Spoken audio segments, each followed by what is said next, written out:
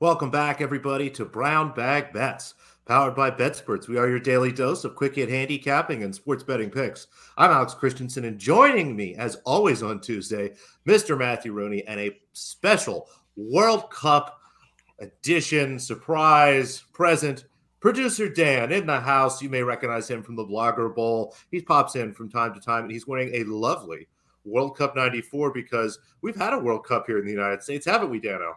Yeah, that was news to Noops. 94. I remember when the U.S. actually, Matt was talking about when Chicago did not get the Olympics.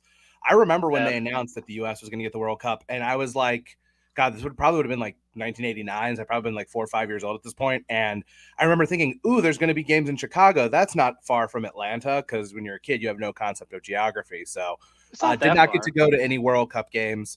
Atlanta will be a host in 4 years, but I'm living in Connecticut now. New York, I don't remember if Boston got picked or not. Hopefully not. That stadium's a dump. But New York will probably be the closest that I have, and I think Philly might have gotten picked too. Philly did get picked. Philly did, so that'll be good. I don't think Chicago got picked. I don't think Chicago. Soldier Field also, with all due respect, too cold. Would be a disaster. Well, it's in the summer, so I mean, I don't think you have to worry too much about. Soldier Field would be a disaster hosting a World Cup event. It's Soldier Field hosted games in '94. If it just now at this point, it's a dump since the addition's bad. It's getting in and out of there is one of the worst experiences you can imagine. Going to a game, just leaving that stadium takes you an hour just to get a couple blocks away from the stadium. It's just a disgusting experience. But hopefully soon we got a new Bears park in Arlington Park, and everything will be all better. So I'm gonna tease this real quick as a way of saying, you know how much times have changed in the 28 years since the United States has last hosted a World Cup. Do you want to venture a guess as to what city the United States' first game in 1994 was played in? Pittsburgh. No, but actually not the worst guess. Cincinnati. No, similarly not terrible guess. Omaha, Nebraska. No, it was played at the Silverdome in Detroit. Detroit. Yeah. Okay. Oh. They had to they literally put down real grass inside of a domed stadium. Yeah. Welcome to 1994, kids. Don't they do that in Arizona? But they have it like in the Cardinal Stadium, real grass. Yeah, but no, they have it on like almost like a treadmill. Like they just kind of like they roll it out of the stadium so that way they can get sunlight and they can water it and all that, and then they'll roll it back into. I would love to see that actually happen. Like that would be fascinating. I've seen them change the floors from hockey to basketball and vice versa. I would love to see the Cardinals roll the grass out of the stadium. That would be wild. Yeah, there's a video. You can see it. I never saw them do that. I did cover a Fiesta Bowl out there, so I have seen the field, but I didn't see them actually conveyor belt in the turf. You think Reed would let us cover a Fiesta Bowl now? Oh yeah. I mean, if we want to pay for it ourselves, probably. No, they can pay for it. Maybe. Fiesta Bowl is a semifinal this year, so who knows? Perhaps. We'll get you guys in the Tostitos hats and whatnot, but we digress because there is World Cup soccer today, and part of the reason that Dano is with us is because, well, I mean, I like to think of the spirit of the World Cup as betting on something that I really know mostly nothing about and somehow making money thanks to all these high-scoring second halves. It continues to be good. Again, we're looking at the highest-scoring second half for Ecuador-Senegal. Just need one more goal in Netherlands. We might get that. But the USA, they have to win today, Dano. Yes. So I should have put together a graphic of the standings, but as it sits right now, England in first place in Group B on 4 points, Iran in second place on 3, the United States on 2, and Wales on 1. So obviously a draw does the United States no good. They need to win today to advance. It's a pretty simple scenario. A win and you're in. Any other result and you are out. I put together a bet. So if you guys know me very well at this point. We've been working together for a year and a half at this point. This bet is very unsurprising coming from you. You guys know that I am very negative when it comes to my sporting teams. However, I'm a big fan of what I like to call the happiness hedge, which is betting on the results I don't want to happen. So that way, if the team I'm rooting for loses, then I still win some money. So in the spirit of that, I have put together a bet that I also don't think is a bad bet in general. And the reasoning is this. Iran just needs Iran gets through with a draw unless Wales pulls off a 3-goal win against England, which is unlikely. I don't think that England is going to go lightly on Wales. They obviously are very likely going to go through, but they can't just coast. They get through with a draw, but it's like playing your little brother for England. You just don't want to lose to your little brother. So I think they're going to come out and they're going to play for a win against Wales, a team that they should be able to beat by a couple of goals, although they should have been able to beat the U.S. and they got outplayed.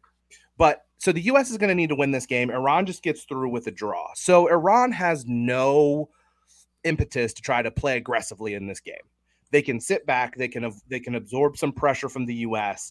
and then counterattack off of that.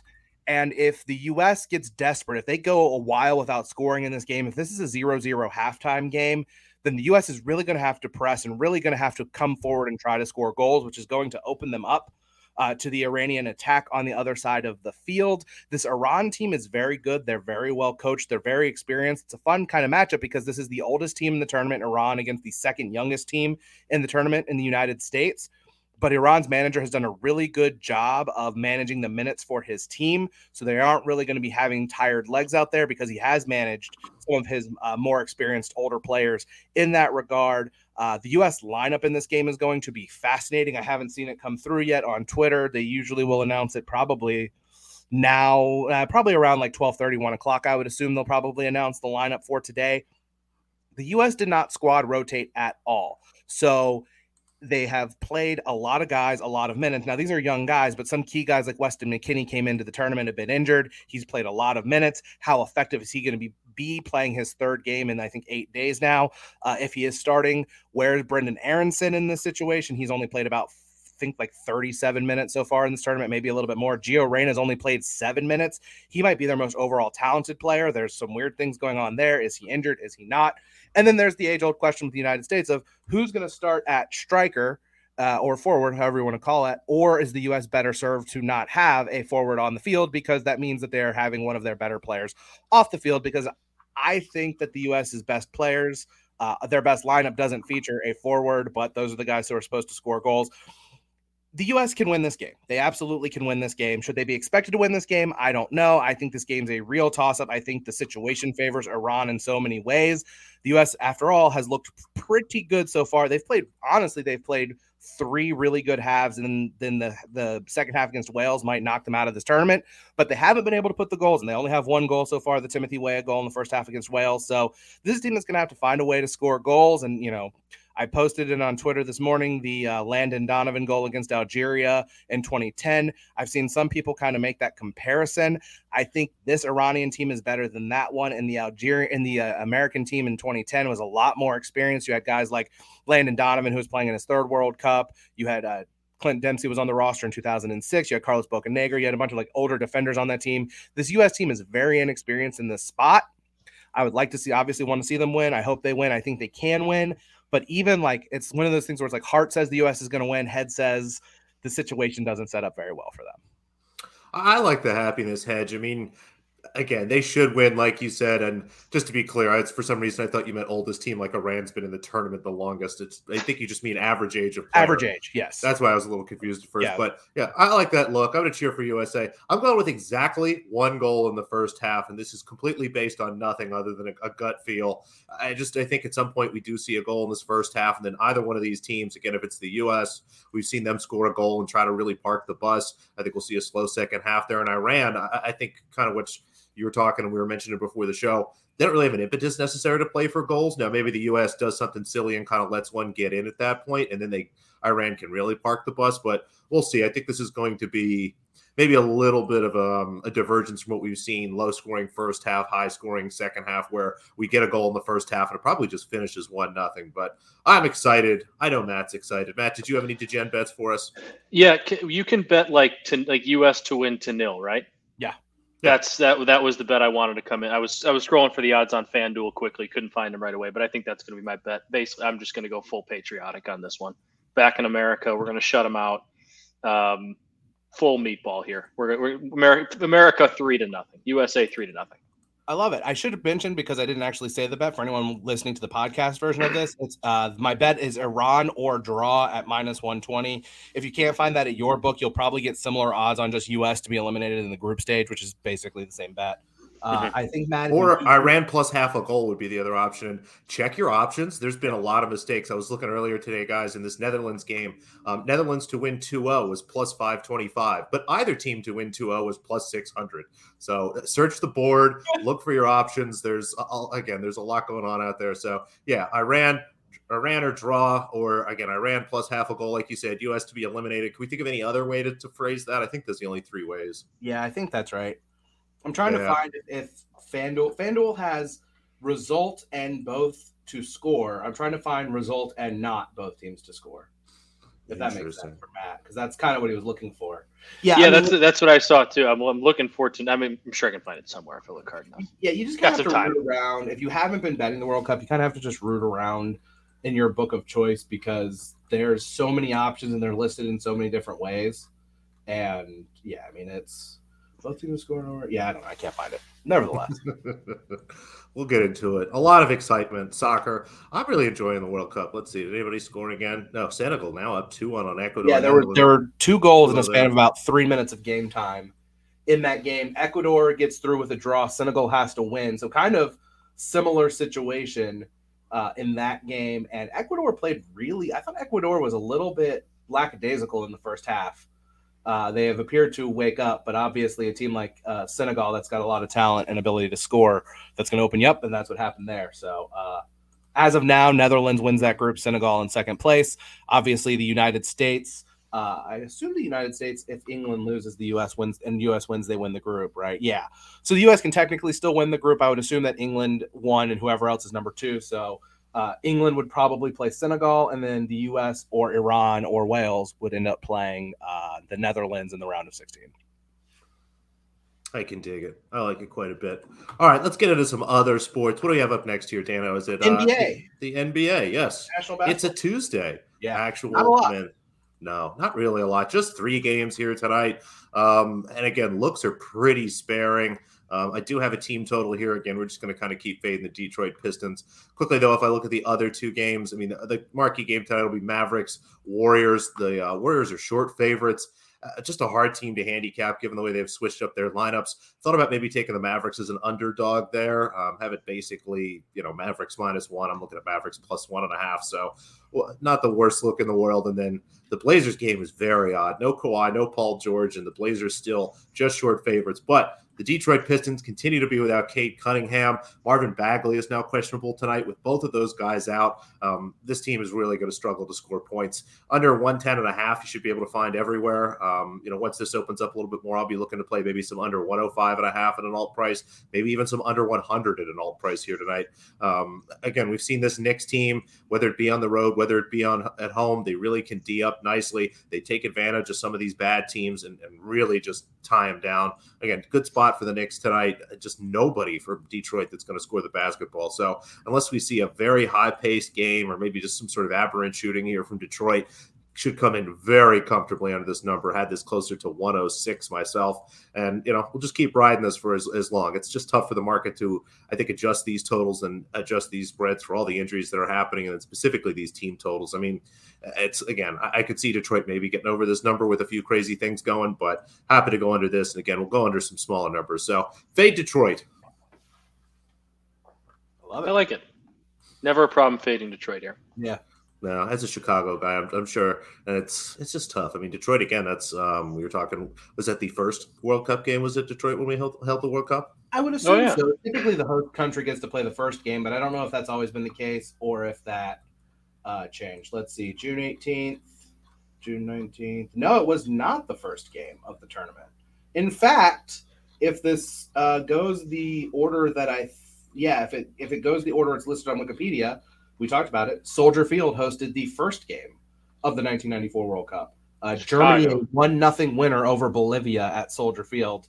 And then Spain and South Korea played to a 2-2 draw at the Cotton Bowl in Dallas. And that was 28 years ago. And I can tell you guys that the Cotton Bowl Stadium probably 28 years ago was probably still a massive piece of shit. I love it because that's where Texas and Oklahoma play every year. But that stadium was built in the 1930s, and it looks like it. I mean, it's better than Soldier Field, where the addition actually made the field worse. It made the stadium worse. Yes, they did renovate. They did do some renovations to the Cotton Bowl a few years back to kind of modernize it a little bit, at least make it playable for the 21st century. But Yeah. So to circle back on it, it was the Rose Bowl, Stanford Stadium, the Silverdome, Giant Stadium in East Rutherford, the Cotton Bowl, Soldier Field, the Citrus Bowl in Orlando, Foxborough, and RFK Stadium in Detroit.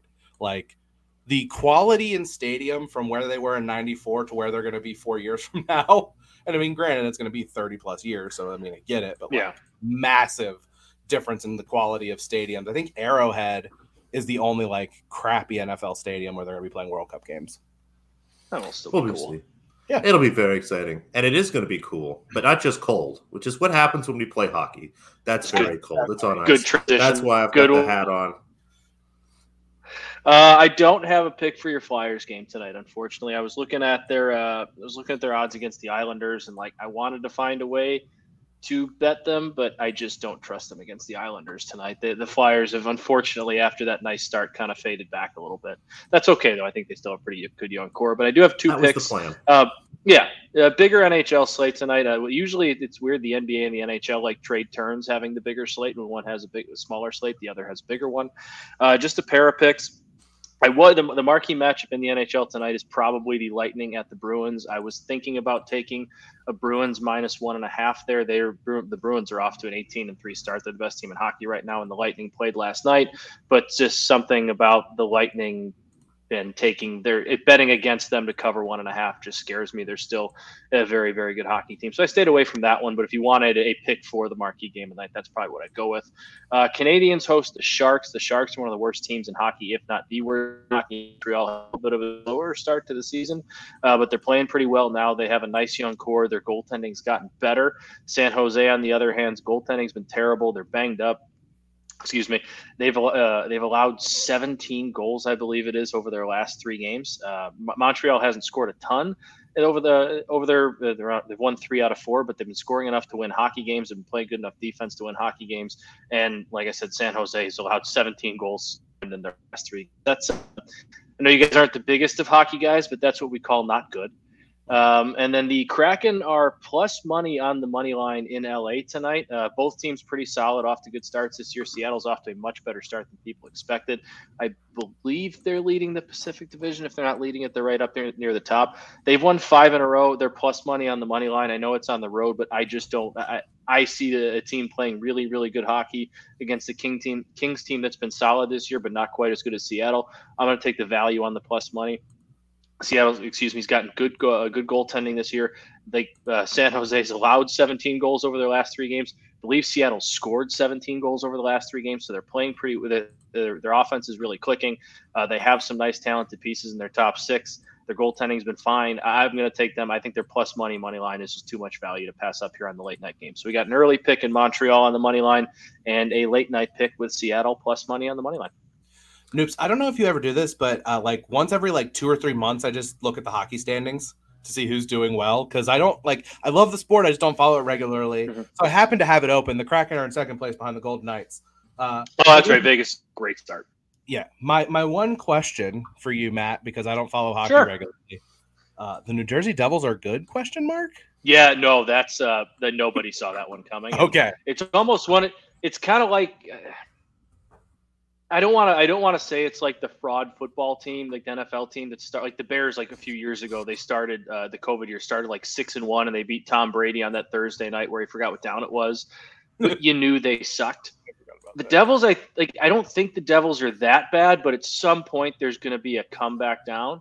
I think for them, it's about getting as many points as early in the season as possible while you're this hot to kind of stamp your spot in the playoffs so you can afford to falter in the second half. But credit to them, they're playing really, really good hockey right now. They're getting good goaltending. They're scoring a ton of goals.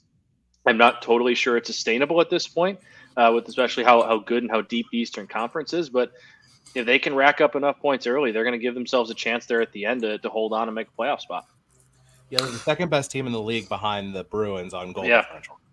It's one of the more kind of just no one really understands it, but they're playing really good hockey. Did they find a way to get Martin Brodeur back somehow? Did they go back in time and bring him forward? I think they went back in time and they're disguising him in somebody else's jersey. Got a younger version of Martin Brodeur. His prime version brought him back in the time machine. I mean, if you were ever going to clone people, goalies and quarterbacks, right? Yeah. Yep. That's it. We've got hockey, we've got basketball, we've got soccer, but And tennis tennis. persists. I love that I have tennis for Matt. I love how excited Matt is for tennis, and I am excited Well, too. I like because it's something I don't know much about, and it gives me a chance to bet on something that I don't know about with a chance to get some value. So I'm not just guessing and picking. It is really nice. That's a good way to sum it up. And again, it's amazing. We continue. We've got a little tournament in Andorra. 2 picks we gave out yesterday that we'll be playing this afternoon, and found one more for tomorrow.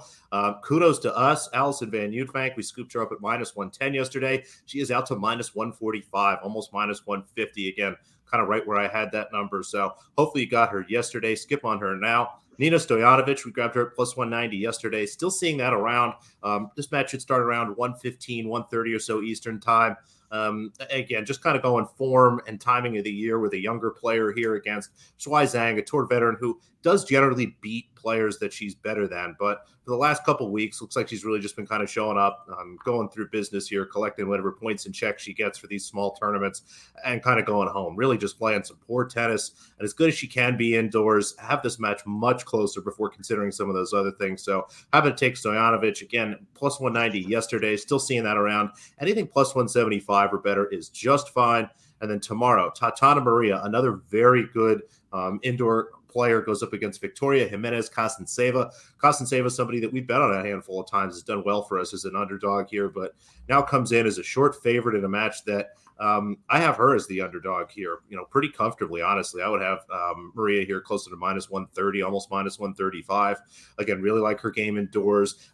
No travel problems for her whatsoever. Kostenseva has been in South America for the last month or so, has to come back to play in this match, whereas Maria's been winning a couple matches the last couple weeks, all throughout Europe, all indoors here. So in better form from what I can see, more accustomed to the situation we're going to have. And, given the year she's had, should be the favorite anyway. So give me Tatana Maria. That'll be early tomorrow morning, possibly. Again, these matches have all been kind of morning Eastern time to early afternoon. So we'll see. The order of play is not out. But Stojanovic, that'll be an hour and a half or so after we wrap. Tatana Maria tomorrow. I'm doing a plus money parlay. I love it. I'm wrapping those two up. The one time I went to the U.S. Open, I was wandering around one of the outer courts where there's like 3 or 4 courts like right next to each other, and just was like sitting there watching Tatiana Maria play, and I was like, I have no idea who she is. And this was like 3 or 4 years. I really like that name. It's a good name. It is a fun name, and she's a fun style to watch. She slices the ball a lot. It's a lot more creative version of tennis. Wants to play a lot. Well, that's true. It helps in tennis to slice more than it does on the golf course. I couldn't resist that one. That was way too easy of a shot to take at myself. It was a shot at yourself, which is why I didn't mind. But she's a fun player to watch. And I mean, Dan, that is the best part of the U.S. Open. For anybody that hasn't gone, it's like going to a tennis amusement park. There's like in the center, there's all these food and drinks and little goofy things to do. But then you go out to the perimeter and you can find a perch where there's 6 tennis matches you can see, and you can see them comfortably. It's fantastic. So I'm glad that you had that experience, and we'll see if we can carry that over for Miss Maria. Now, is there any other sports? Did Andy give us any college basketball we can pretend we made up?